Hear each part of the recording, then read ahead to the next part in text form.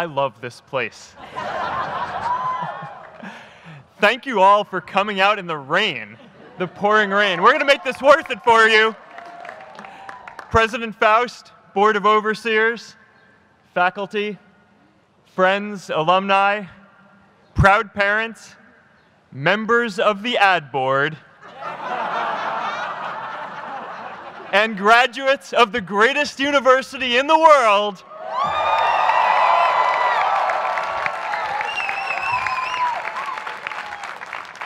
I am honored to be here with you today because, let's face it, you accomplished something I never could. If I get through this speech today, it'll be the first time I actually finish something here at Harvard. Class of 2017, congratulations.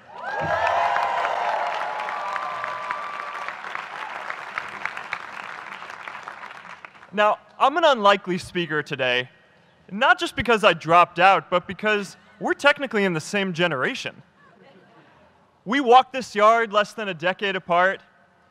We studied the same ideas and slept through the same Act 10 lectures. We may have taken different roads to get here, especially if you came all the way from the Quad.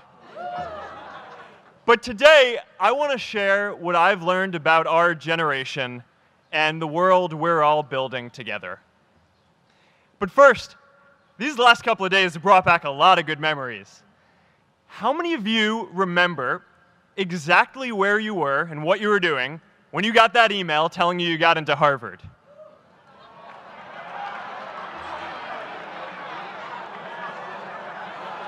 I was playing the video game Civilization, and I ran downstairs and got my dad, and for some reason, his first reaction was to video me opening the email. That could have been a really, really sad video. But I swear, getting into Harvard is the thing my parents are most proud of me for. My mom is nodding. You all know what I'm talking about. Look, guys, it's tough to beat this. You'll see when you get out there. How many of you remember your first lecture here at Harvard? Mine was Computer Science 121 with the incredible Harry Lewis. Harry. I was running late for class, so I threw on a t-shirt, and I didn't realize until afterwards that I put it on inside out and backwards, and my tag was sticking out the front. I couldn't figure out why no one in class would talk to me. Except for this one guy, KX Jin. He just went with it. We started doing our problem sets together, and now he runs a big part of Facebook. And that, class of 2017, is why you should be nice to people.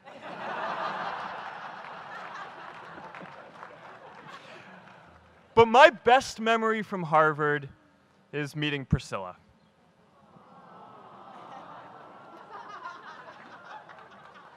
I had just launched this prank website, FaceMash, and the ad board wanted to see me. Everyone thought I was going to get kicked out. My parents drove up here to help me pack my stuff. My friends threw me a going-away party. Who does that? As luck would have it, Priscilla was at that party with her friends, and we met in line for the bathroom in the Foho Bell Tower, and in what must be one of the all-time most romantic lines, I turned to her and said, "I'm getting kicked out in 3 days, so we need to go on a date quickly." Actually, any of you graduating today can use that line. "I'm getting kicked out today. We need to go on a date fast." I didn't end up getting kicked out. I did that to myself. Priscilla and I started dating, and, you know, that movie made it seem like FaceMash was so important to starting Facebook. It wasn't. But without FaceMash, I never would have met Priscilla. And Priscilla's the most important person in my life. So you could still say it was the most important thing I built in my time here.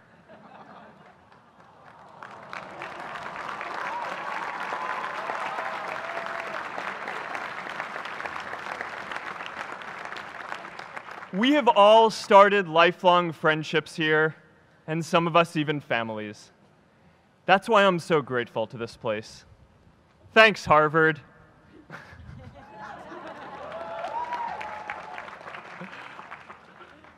Today, I want to talk about purpose. But I'm not here to give you the standard commencement about finding your purpose. We're millennials. We try to do that instinctively. Instead, I'm here to tell you that finding your purpose isn't enough. The challenge for our generation is to create a world where everyone has a sense of purpose. One of my favorite stories is when JFK went to go visit the NASA Space Center, and he saw a janitor holding a broom, and he asked him what he was doing, and the janitor replied, "Mr. President, I'm helping put a man on the moon." Purpose is that feeling that you are a part of something bigger than yourself, that you are needed, and that you have something better ahead to work for. Purpose is what creates true happiness. And you are graduating at a time when this is especially important.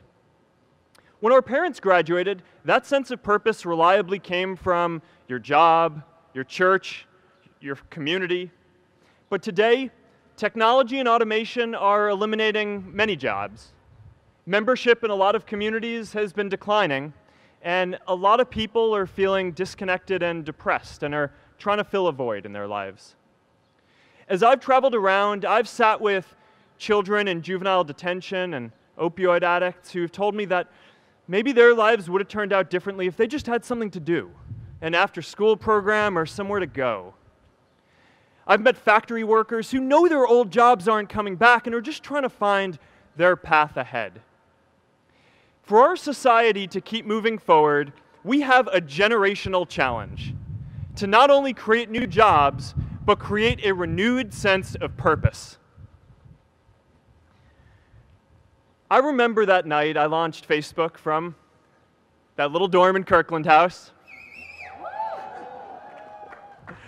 I went to Noakes with my friend KX, and I remember telling him clearly that I was excited to help connect the Harvard community, but one day someone would connect the whole world.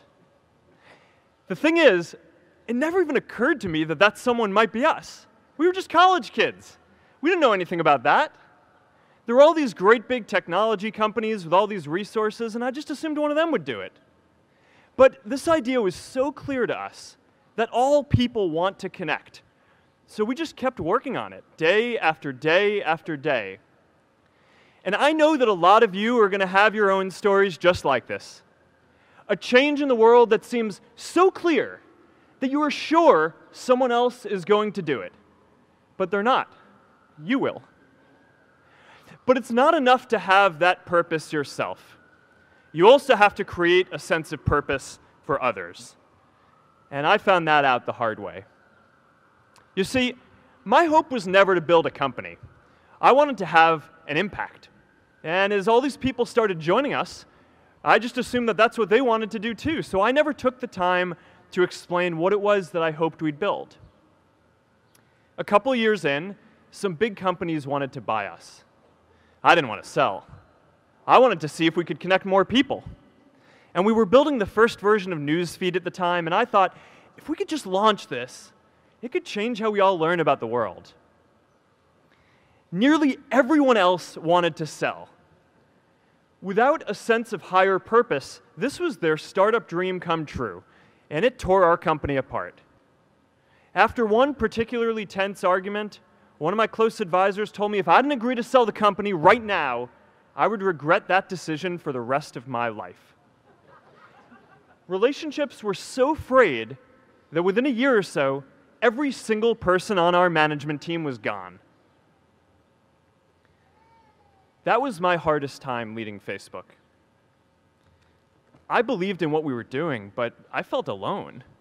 And worse, it was my fault. I wondered if I was just wrong, an imposter, a 22-year-old kid who had no idea how things actually worked. Now, years later, I understand that is how things work when there's no sense of higher purpose. So it's up to all of us to create it so we can all keep moving forward together. And today, I want to talk about 3 ways that we can create a world where everyone has a sense of purpose. By taking on big, meaningful projects together. By redefining equality so everyone has the freedom to pursue their purpose. And by building community all across the world. So first, let's take on big, meaningful projects. Our generation is going to have to deal with tens of millions of jobs replaced by automation like self-driving cars and trucks. But we have the potential to do so much more than that. Every generation has its defining works. More than 300,000 people worked to put that man on the moon, including that janitor. Millions of volunteers immunized children around the world against polio, and millions of more people built the Hoover Dam and other great projects. And now it's our generation's turn to do great things. Now I know, maybe you're thinking, I don't know how to build a dam. I don't know how to get 1 million people involved in anything. Well, let me tell you a secret. No one does when they begin. Ideas don't come out fully formed. They only become clear as you work on them. You just have to get started. If I had to know everything about connecting people before I got started, I never would have built Facebook. Movies and pop culture just get this all wrong. The idea of a single eureka moment is a dangerous lie. It makes us feel inadequate because we feel like we haven't had ours yet. And it prevents people with seeds of good ideas from ever getting started in the first place. Oh, and you know what else movies get wrong about innovation? No one writes math formulas on glass, okay? All right? That's not a thing, okay?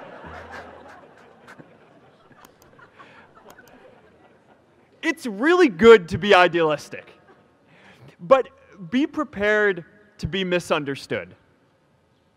Anyone working on a big vision is going to get called crazy, even if you end up right. Anyone taking on a complex problem is going to get blamed for not fully understanding it, even though it's impossible to know everything up front.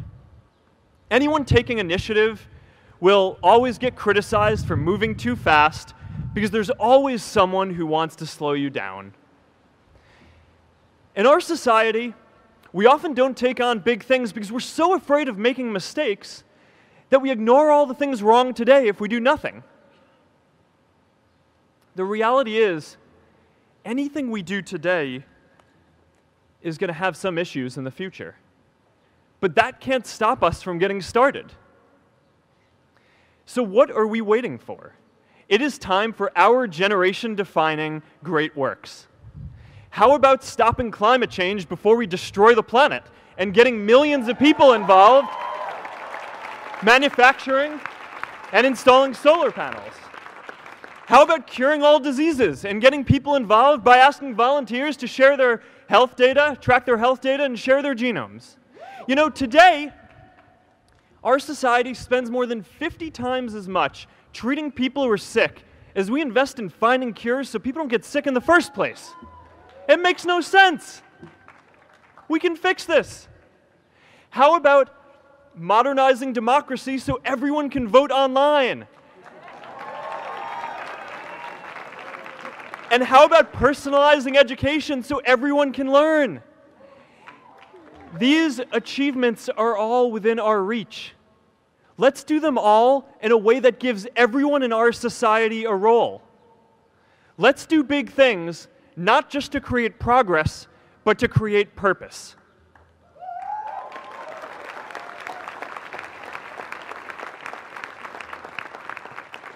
So taking on big, meaningful projects together is the first thing we can do to create a world where everyone has a sense of purpose.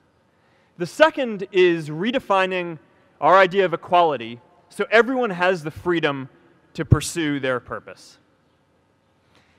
Now, many of our parents had stable jobs throughout their careers, but in our generation, we're all a little entrepreneurial, whether we're starting our own projects or finding our role in another one. And, you know, that's great, because our culture of entrepreneurship is how we create so much progress.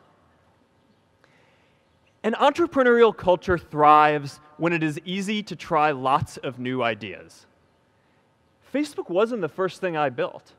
I also built chat systems and games, study tools and music players, and I'm not alone. J.K. Rowling got rejected 12 times before she finally wrote and published Harry Potter.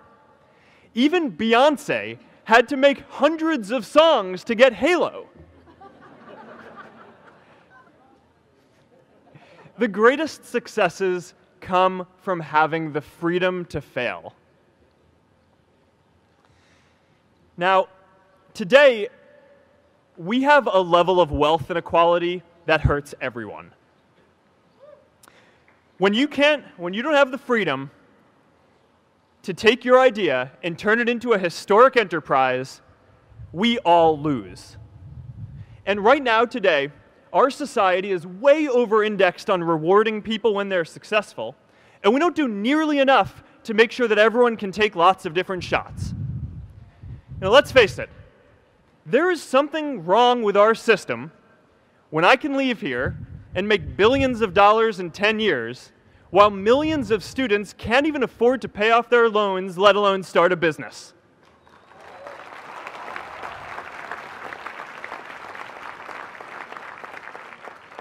Look, I know a lot of entrepreneurs, and I don't know a single person who gave up on starting a business because they were worried they might not make enough money. But I know too many people who haven't had the chance to pursue their dreams because they didn't have a cushion to fall back on if they failed.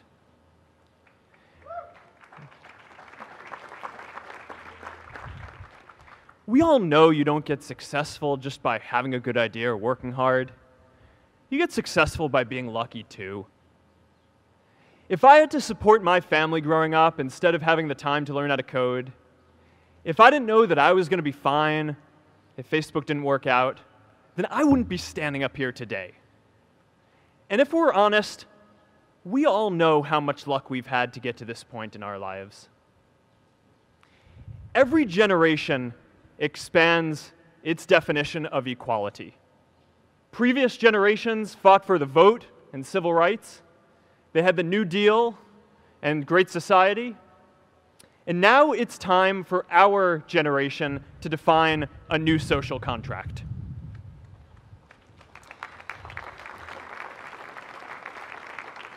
We should have a society that measures progress not just by economic metrics like GDP, but by how many of us have a role we find meaningful.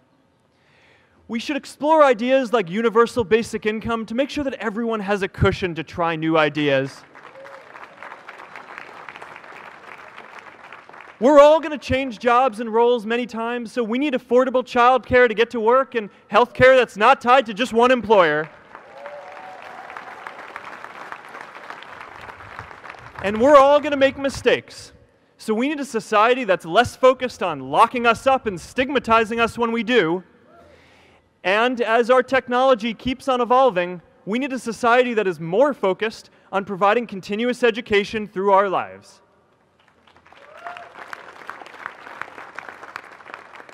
And yes, giving everyone the freedom to pursue purpose isn't going to be free. People like me should pay for it. And a lot of you are going to do really well, and you should too.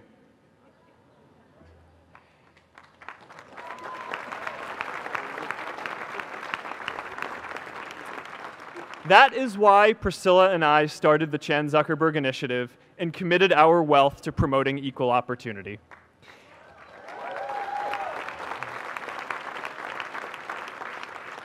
These are the values of our whole generation. It was never a question of if we were going to do this. The only question was when. Millennials are already one of the most charitable generations in history. In just 1 year, more than 3 in 4 US millennials donated to charity, and more than 7 in 10 raised money for another one. But it's not just about giving money. You can also give time. And I promise you, if you just take an hour or two a week, that's all it takes to give someone a hand and help them reach their potential. Now, maybe you're thinking, that's a lot of time. I'm not sure if I have that much time. I used to think that. You know, when Priscilla graduated from Harvard, she became a teacher. And before she'd do education work with me, she told me that I needed to get my own experience teaching a class. At first I complained. I said, I'm kind of busy. I'm running this company. But she insisted. So I taught an after-school program at the local Boys and Girls Club on entrepreneurship. I taught those kids lessons on product development and marketing, and they taught me what it was like growing up feeling targeted for your race, and what it's like having a family member in prison. I shared stories of my time in school, and they shared their hope that one day they would get to go to college too. For 5 years, I've had dinner with those students every month. One of them even threw Priscilla and me our first baby shower. And next year, they're going to college. Every one of them, first generation in their families. We can all make time to give someone a hand. Let's give everyone the freedom to pursue purpose, not just because it's the right thing to do, but because when more people can turn their dreams into something great, we are all better for it.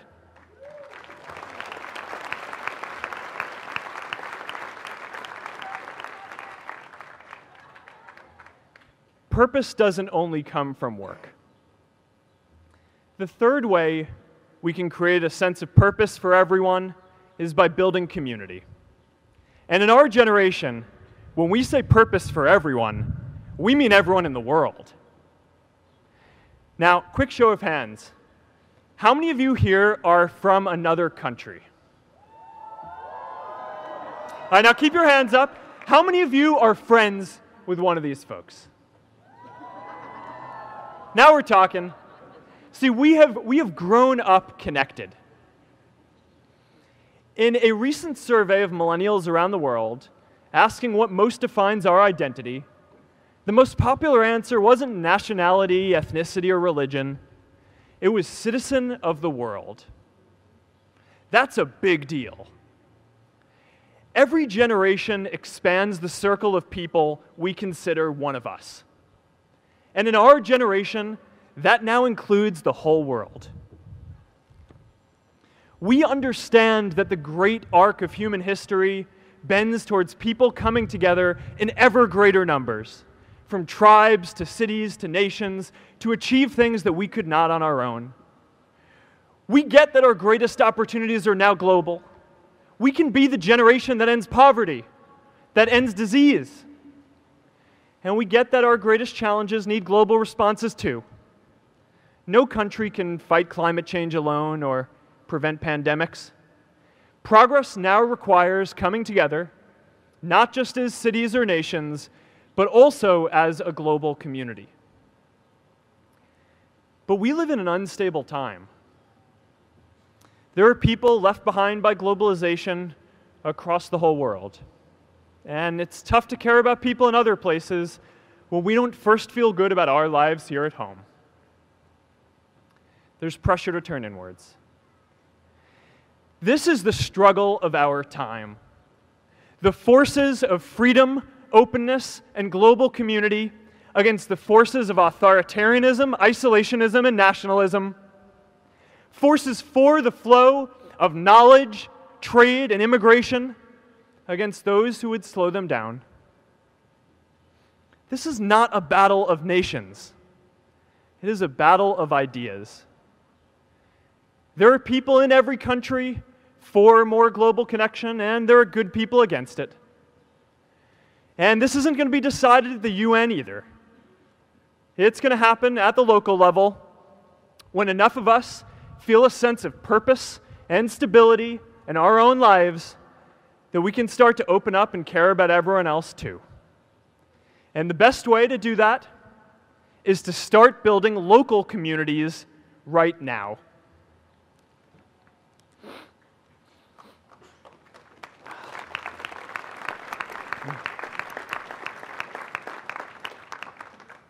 We all get a lot of meaning from our communities.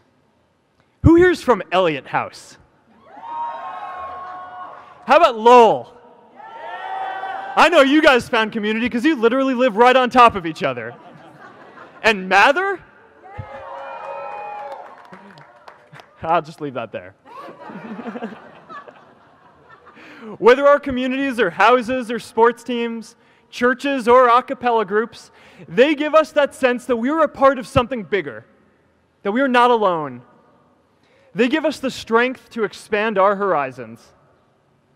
And that's why it's so striking that over the past few decades, membership in all kinds of communities has declined by as much as 1/4. That's a lot of people who now need to find a sense of purpose somewhere else. But I know that we can rebuild these communities and start new ones because many of you already are. I met Agnes Agoye, who's graduating today. Agnes, where are you?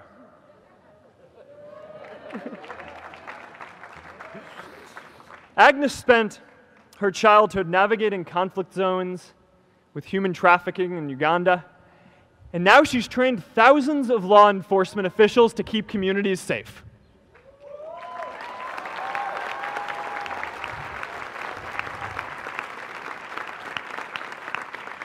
I met Kayla Oakley and Neha Jain, who are graduating today too. Stand up, guys.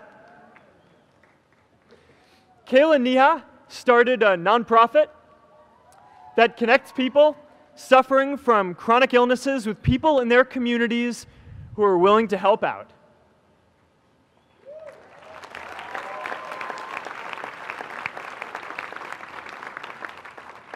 And I met David Razu Aznar, who's graduating from the Kennedy School today. David, stand up.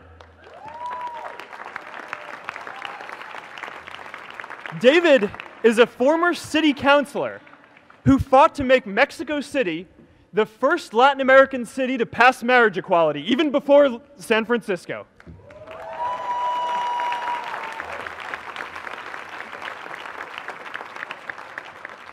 And this is my story too. A student in a dorm, connecting one community at a time, and keeping at it until one day we can connect the whole world.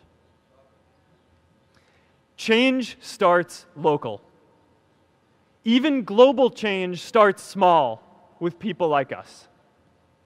In our generation, the struggle of whether we connect more, whether we achieve our greatest opportunities, comes down to this: your ability to build communities and create a world where every single person has a sense of purpose.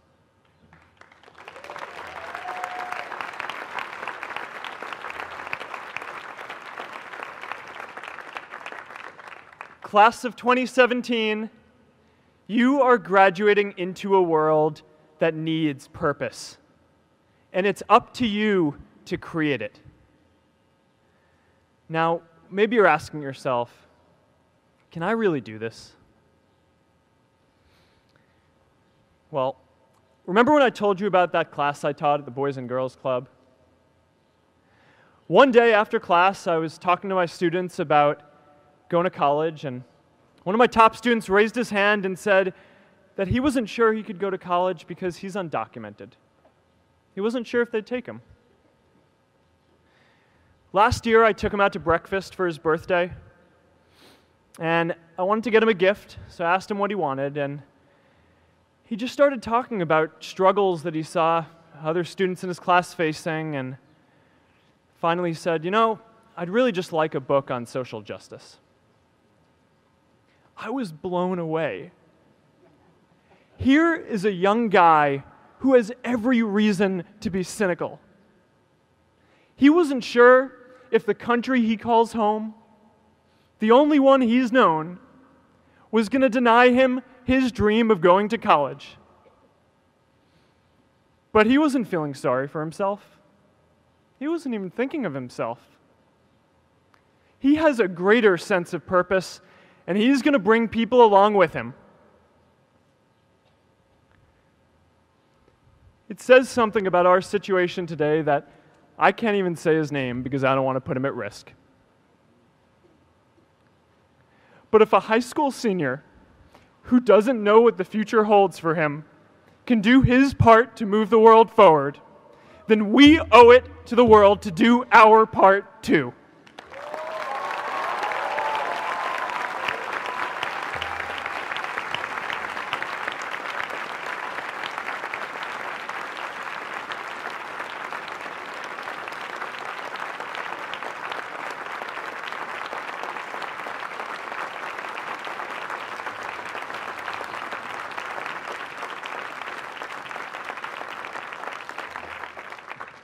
So before you walk out those gates one last time, and as we sit here in front of Memorial Church, I'm reminded of a prayer, Mishaberach, that I say whenever I face a big challenge, that I sing to my daughter, thinking of her future when I tuck her in at night.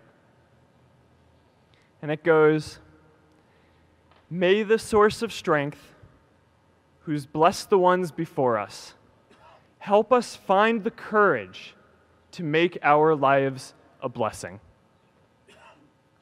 I hope you find the courage to make your life a blessing. Congratulations, class of 2017. Good luck out there.